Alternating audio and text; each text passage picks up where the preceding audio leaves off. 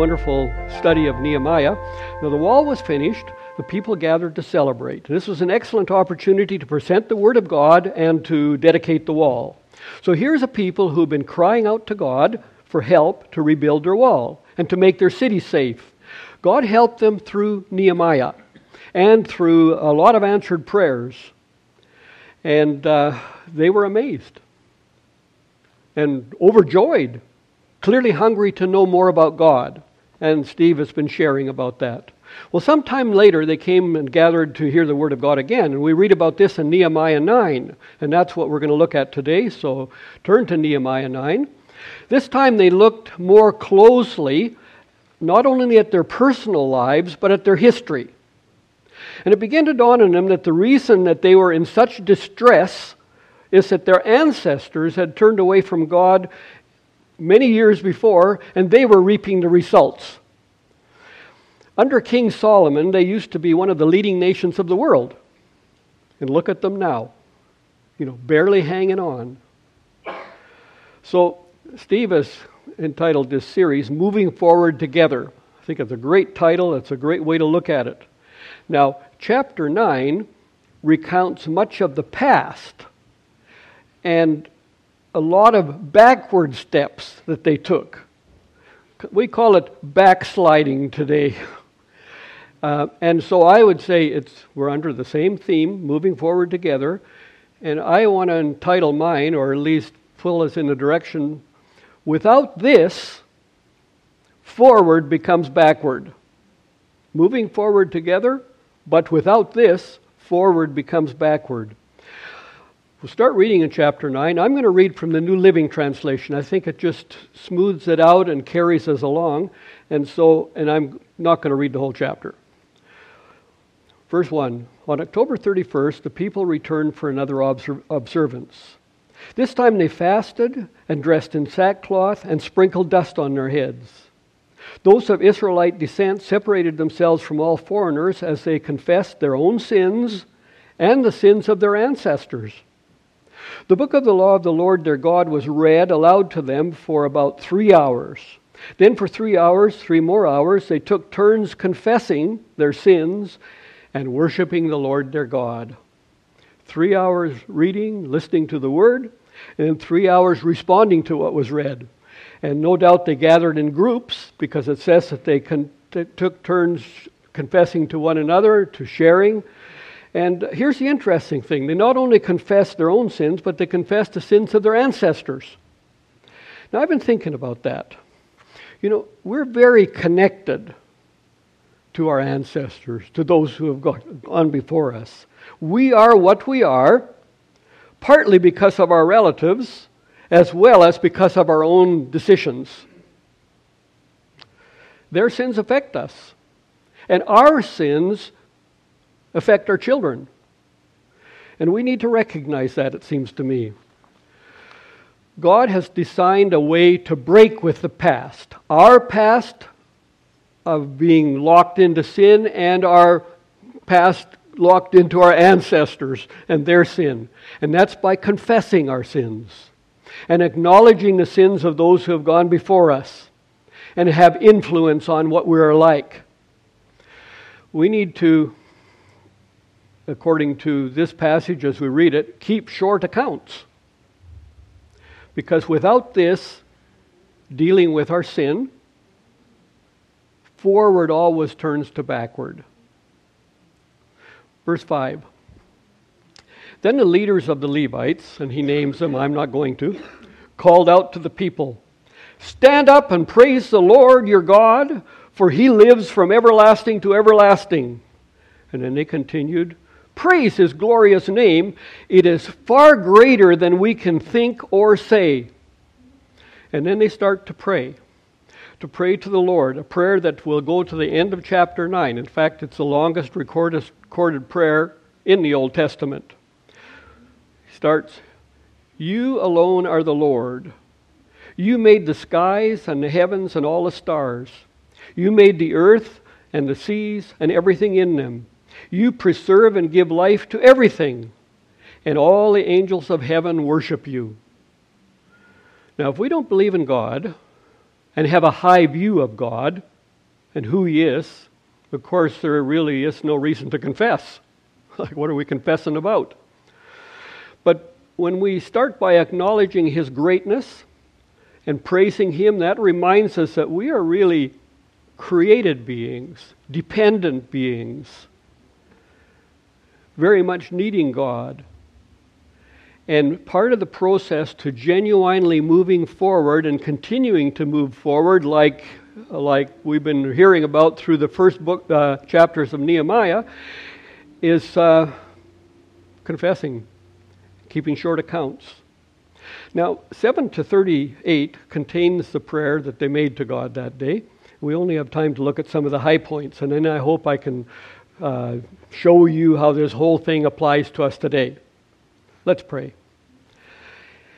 Help us, Lord, to look deeply into our flaws and even into our sins, so that we can keep short accounts, that we can confess our sins to You and keep moving forward, and have a sincere faith as a result to pass on to our children, to the next generation. Amen. Verse 7. You are the Lord who chose Abram and brought him from the Ur of the Chaldeans and renamed him Abraham. When he proved himself faithful, You made a covenant with him to give him and his descendants the land of the Canaanites, Hittites, Amorites, Perizzites, Jebusites, and Girgashites. And You have done what You promised, for You are always true to Your word. Looking back on their history, they could see that God had a plan. It was a plan of redemption. Abraham was an important part of it.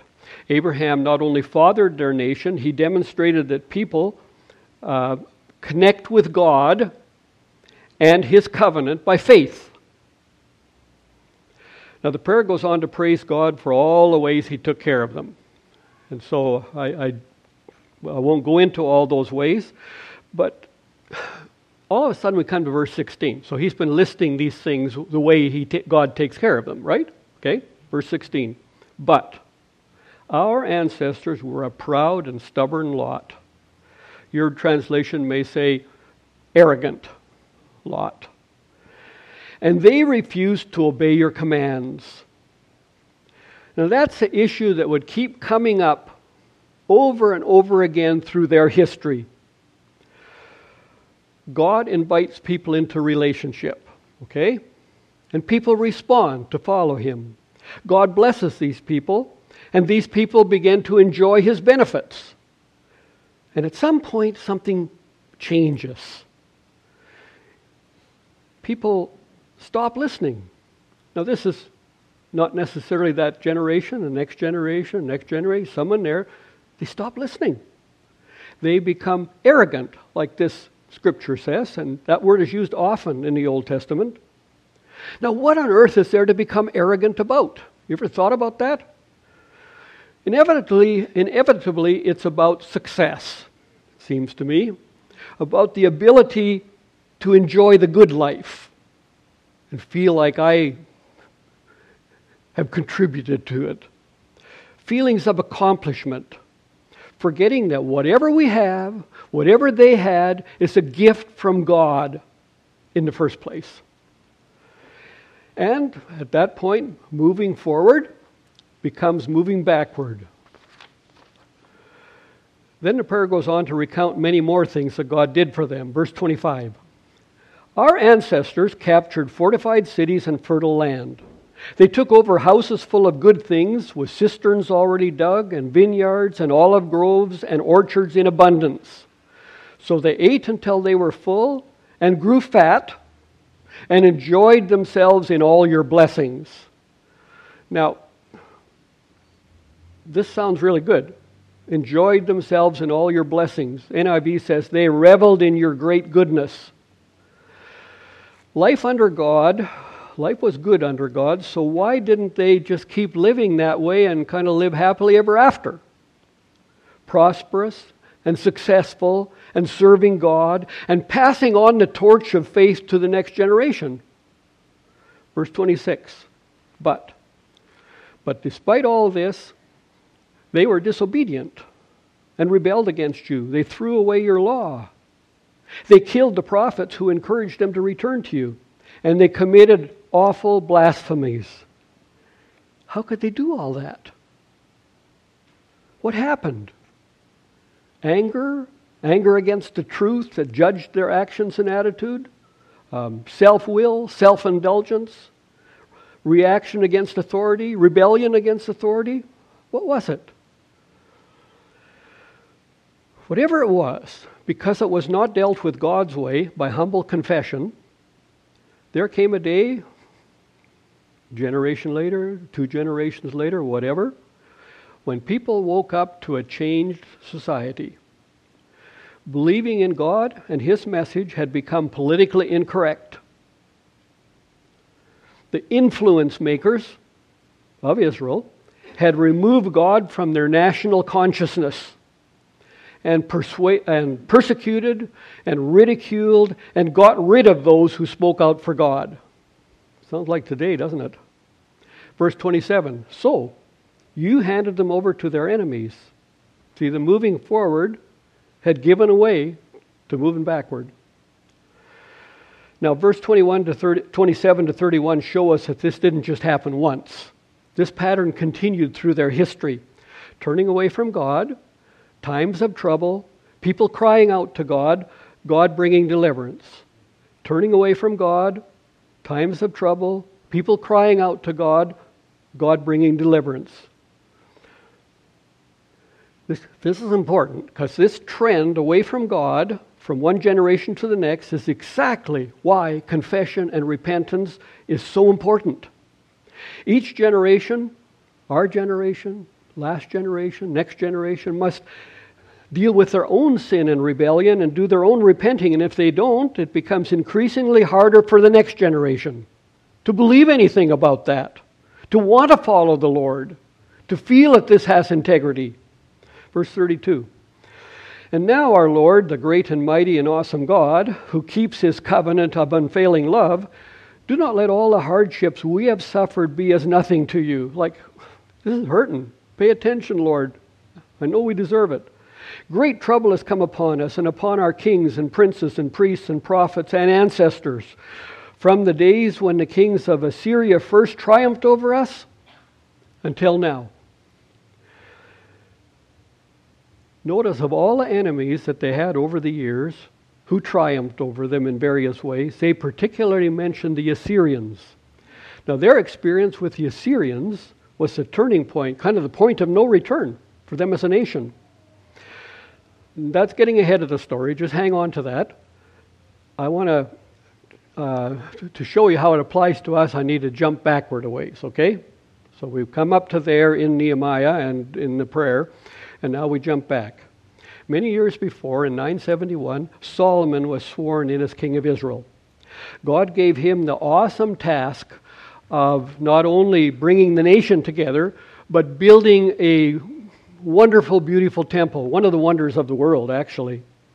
It took 20 years to do that, but he accomplished it and dedicated it to the Lord. Now, this was not only a dedication of that magnificent place to worship, it was a dedication of a nation to serve God and bless the nations around them. So that night after the ceremonies, the Lord appeared to Solomon with some important further instructions. He warned Solomon of a danger they would always face as followers of the Lord. The danger, the temptation would be to follow other gods, to just kind of slip away and go other directions. You know, seemingly more exciting gods, more indulgent gods. And God told him, to put it in our words, if you do that, you're going to suffer. These gods won't save you when you get into trouble. Other nations are going to fight you. They're going to keep fighting you and defeat you. And these gods won't be able to save you. And then the Lord made an awesome promise. But he said, if my people who are called by my name will humble themselves and pray and seek my face and turn from their wicked ways, then I will hear from heaven and will forgive their sins and will heal their land. 2 Chronicles 7:13. That's the one way, that will be the one way, the one sure way to move forward and continue to move forward. Now that statement became a most important abiding invitation for Israel, something they would keep coming back to. But that statement also is an abiding invitation for any who claim to be the people of God, like us. We're born sinners. Our bent is to sinning. Somehow that's passed on from generation to generation. And if we don't recognize that, we'll fail to pass on our faith because we'll have nothing to pass on. Grace, God in His grace gives the way to deal with it, so we do have something to pass on, but if we don't, we won't. So 250 years goes by. The history of Israel has been a series of cycles between ignoring God and suffering the consequences and then crying out to Him until finally their sin and rebellion kept them from acknowledging God at all. And that's when the Assyrians entered the world scene. They were just rising to power at that time and taking over some of the known world. Now they were among the most brutal people in the world. The very mention of the name in their ancient world inspired dread. They ran a vicious war machine, subjugating most of the nations around them. They made a science of terrorism. They would mutilate their prisoners to keep them in line. They even would flay alive those who rebelled. Pretty well as bad or maybe worse than beheading. You know, they were the ancient equivalent of ISIS. God had given Israel chance after chance to repent and acknowledge Him as God, and finally when they refused so completely to do that, He removed His protection. And in 732, with the nation's hedge of protection removed, the Assyrians invaded. Now that first attack wasn't to destroy Israel completely, but to traumatize the people and bring them into subjection, to inflict shock and fear, terror, so that they would become paying subjects to the Assyrian Empire. According to the prophets, and you can read about that in Amos and Hosea, Isaiah, they all talk about this. This attack was a warning from God Almighty, a warning that if they didn't respond and repent and acknowledge Him, they would face a worse judgment. So what did they do? Get back to the repenting is hard. It's hard on the pride to say, I am wrong. I have been living wickedly. Please forgive me and restore your blessing. That is so hard. There's a relatively obscure verse in Isaiah 9 that tells us how they did respond. When the attack was over and they discovered a mess for sure, ruins of collapsed buildings, heaps of rubble, fallen bricks, uprooted trees, just a mess all over. So what would they do? Now repenting and turning to God just didn't seem to be on the radar for the leaders of Israel. But they needed to assure the people somehow. So this is what they said in Isaiah 9:10. The bricks have fallen down, but we will rebuild with hewn stone. The sycamores are cut down, but we will put cedars in their place. And in case there's any doubt about that, what it means, verse 9, the verse just ahead of it says that they said this with pride and arrogance in their hearts. This was their way of avoiding repenting. We will not give in. In the next few years, they began to rebuild and things seemed to go back to normal. They clearly didn't need God very badly. They had prosperity still. And they had eyes on making other alliances that would kind of keep Assyria back, and they figured they could do that. They could stand on their own. But we know from history that those leaders were wrong, dead wrong. The Assyrians finally got tired of trying to deal with them. They attacked again and destroyed them as a nation. Now I'd like to jump ahead to today. Just before we went to Alberta, Nova and I ran into James and Jacinta at Starbucks, and we got talking about prophecy and what's going on in the world, and James recommended a book called The Harbinger. How many have read that? There's a few, okay. By Jonathan Cahn. So I phoned the bookstore and they didn't have it. Went to Indigo and they did have it. So it's sold in pretty well all the booksellers. And hey, James is right. This is a must-read for understanding the big changes that are happening in our world. It's written in narrative style, so it's easy to follow. It grabs you. It's a narrative, but it isn't fiction.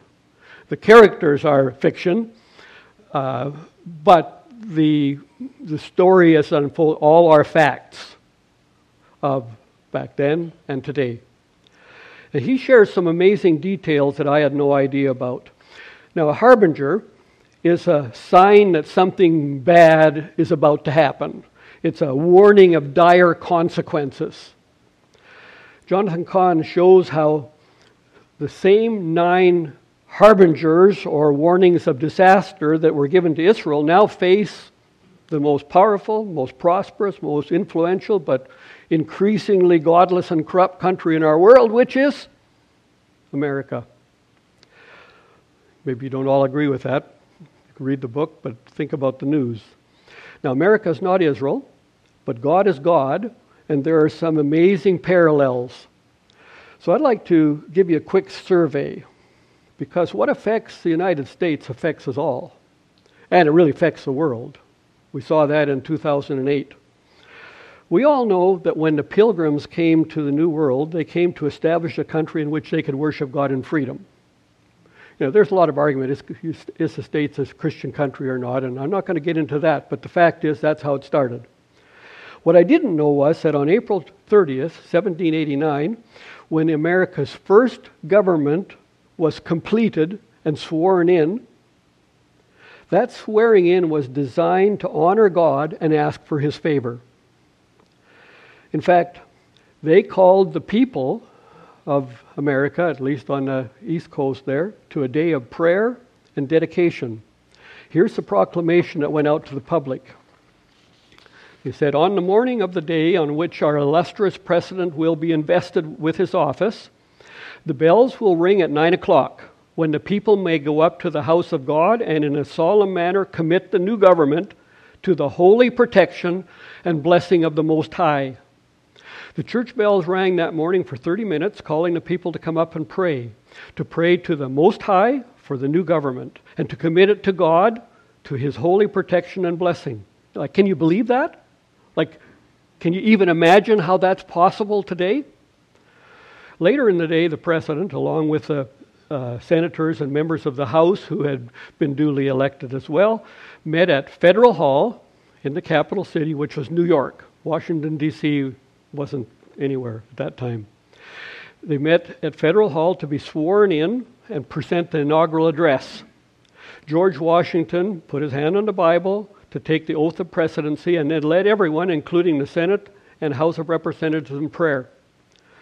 Then the president led the senators and members of the House on foot in a procession through the streets of the Capitol, which would be basically through what we now know as Ground Zero, to a little stone church, a chapel, St. Paul's Chapel. And that's where the first official act of the new government America took place. And it was praying for the blessing and protection of God. In the first ever presidential address that he made to this new nation, which he couldn't do by TV like he could now, but they certainly printed it and sent it out, he said this: "No people can be bound to acknowledge and adore the invisible hand which conducts the affairs of men more than those of the United States." These leaders had a strong sense that God had brought them to where they were, not just politics.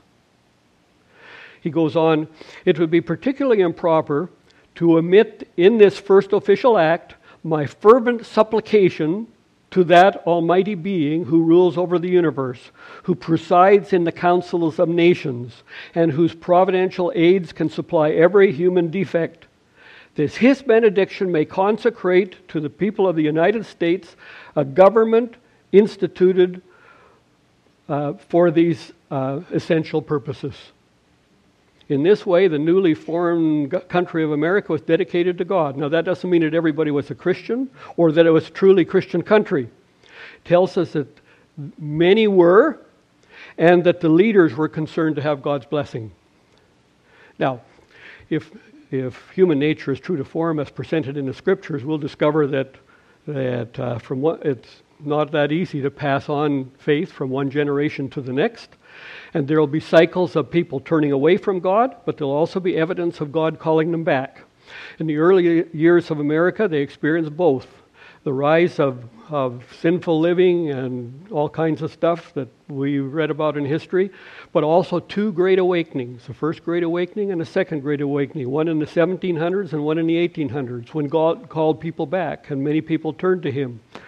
And then, as we all know, God raised up many influential evangelists and pastors over the years to proclaim the gospel. In the 1800s and 1900s, people like D.L. Moody, Billy Sunday, Billy Graham, and many others were proclaiming the gospel. But in spite of inviting people into relationship, there's increasing pressure from the influence makers, the media, educators, politicians, to make America a completely secular country. And Jonathan Cahn, who's a Messianic Jewish rabbi, says it well. He says, and I'm sure you'll follow this, in the middle of the 20th century, America began officially removing God from its national life. It abolished prayer and scripture reading from its public schools. As ancient Israel had removed the Ten Commandments from its national consciousness, so did the leaders and influence makers remove them from the public view in America, taking them down by government decrees from the walls of courthouses and so on. The very mention of God or Jesus in any personal or relevant context became more and more unwelcome and taboo, unless for the purpose of mockery. And then he says, Americans have increasingly turned to the idols of sensuality, greed, money, success, comfort, materialism, pleasure, sexual immorality, self-worship, self-obsession. And I fully believe that God, from time to time, taps the nation on the shoulder and says, listen up. What happens if a nation doesn't listen up? Well, at some point, God removes His hedge of protection and blessing. On September 11th, 2001, America was given a violent wake-up call. On that day that we now know as 9/11, the terrorists not only carried out their terrible act, it was a brazen, frightening, and unprecedented act of terror. Thousands were killed in the middle of America's largest and most influential city. And the response over the next few days kind of was amazing. It seemed like America might actually be listening to God. People flooded into churches around the country to pray. Within 3 days of 9/11, they had a service that Billy Graham was invited to address the political leaders and the important power brokers in Washington. And he clearly called the nation to repentance. I watched it then. I remember it so well. I remember watching the faces of the people listening. And I Googled it this last week so that I could hear it again and also read what it was he said. I'm going to share with you some of it. He said, today we come together in this service to confess our need of God. We've always needed God from the very beginning of this nation. But today we need Him especially. We desperately need a spiritual renewal in this country, and God has told us in His Word time after time that we need to repent of our sins. Can you imagine what some of the guys are feeling when they hear that? And return to Him, and He will bless us in a new way. This event reminds us of the brevity and uncertainty of life. We never know when we too will be called into eternity. Yes, our nation has been attacked, buildings destroyed, lives lost, but now we have a choice, whether to implode and disintegrate emotionally and spiritually as a people and a nation, or to choose to become stronger through all of this struggle, to rebuild on a solid foundation And I believe that we are starting to rebuild on that foundation. You know, people have been going to church. That foundation is our trust in God. Now that message wasn't just to the politicians gathered there. It went across America and Canada. Probably a lot of you watched it too. And around the world. I mean, this is a call to repentance that went around the world. And I remember, as I said, watching the faces of those dignified people listening that day. Some had open type faces, and you could see that they were open to it. They were kind of drinking it in. But many were closed and either looked bored or angry. You know, like, how could anybody be saying these things in this enlightened age? We all know that that isn't true. The government needed to make a statement to the country at that time, an official statement, and the Senate Majority Leader did. He spoke for the government. He said this. He said, I know that there is only the smallest measure of inspiration that can be taken from this devastation. So we'd all agree with that. But there is a passage in the Bible from Isaiah that I think speaks to all of us at times like this. And he quoted, the bricks have fallen down, but we will rebuild with hewn stone. The fig tree or the sycamore trees have been felled, but we will replace them with cedars. Now, he had no idea that this statement was a statement of judgment in the Bible, not of inspiration. It was Israel's vow of defiance against God's call to the prophets, or through the prophets, to repent. They didn't realize that. And you know, without that, forward will always give way to backward. Now, if God was attempting to awaken America, you could expect him to leave some plain signs, to leave some tracks, you know, that you could say, yeah, that has to be God. Well, this book details an amazing amount of tracks that God has left. It is just so worth the read. As one harbinger after another harbinger was fulfilled. I can only give you a quick outline. I hope it whets your appetite. Number one, the terrorists in the planes targeted not just any building to make a point, which terrorists usually do. They targeted the World Trade Center and the Pentagon. These two building complexes represented America's power and domination in the world. The center of financial power and the center of military power. Second, the statement of resolve and defiance made by the leaders of Israel allowed them to avoid any repentance talk. And there was sure no repentance talk from any of the political leaders in America either, at least the ones that spoke publicly. They said, the bricks have fallen down, but we will rebuild with hewn stone. Yeah, the sycamores are cut down, but we will put cedars in their place. Number three, when the great towers of the World Trade Center came crumbling down, which I'm sure most of you can just remember the scene. I mean, it's been played so many times. When the dust settled, they discovered at the corner of Ground Zero, one building still intact. It was the little stone church in which President George Washington dedicated himself and the nation to God 202 years before. How did it remain unscathed? Well, it had a large tree beside it, and when flying debris from one of the towers came flying at the church, it hit that tree standing by the church, tore it out, roots and all, but that took the shock, and the church remained pretty much unscathed. The tree, coincidentally, was one that isn't grown commonly in America, a sycamore tree. The vow in Isaiah 9:10 says, the sycamores are cut down, but we will put cedars in their place. Believe it or not, they actually planted a very large cedar there in Ground Zero. They didn't plant another sycamore to take its place, they put a cedar. A gigantic train brought it in and let it down, and they had a ceremony. The person officiating at the ceremony said, the tree of hope is planted in the very spot where a 60-year-old sycamore stood the morning of September 11, 2001. This Ground Zero tree of hope will be a sign of the indomitable nature of human hope. And still no repentance talk or bringing God back in any way into the public square.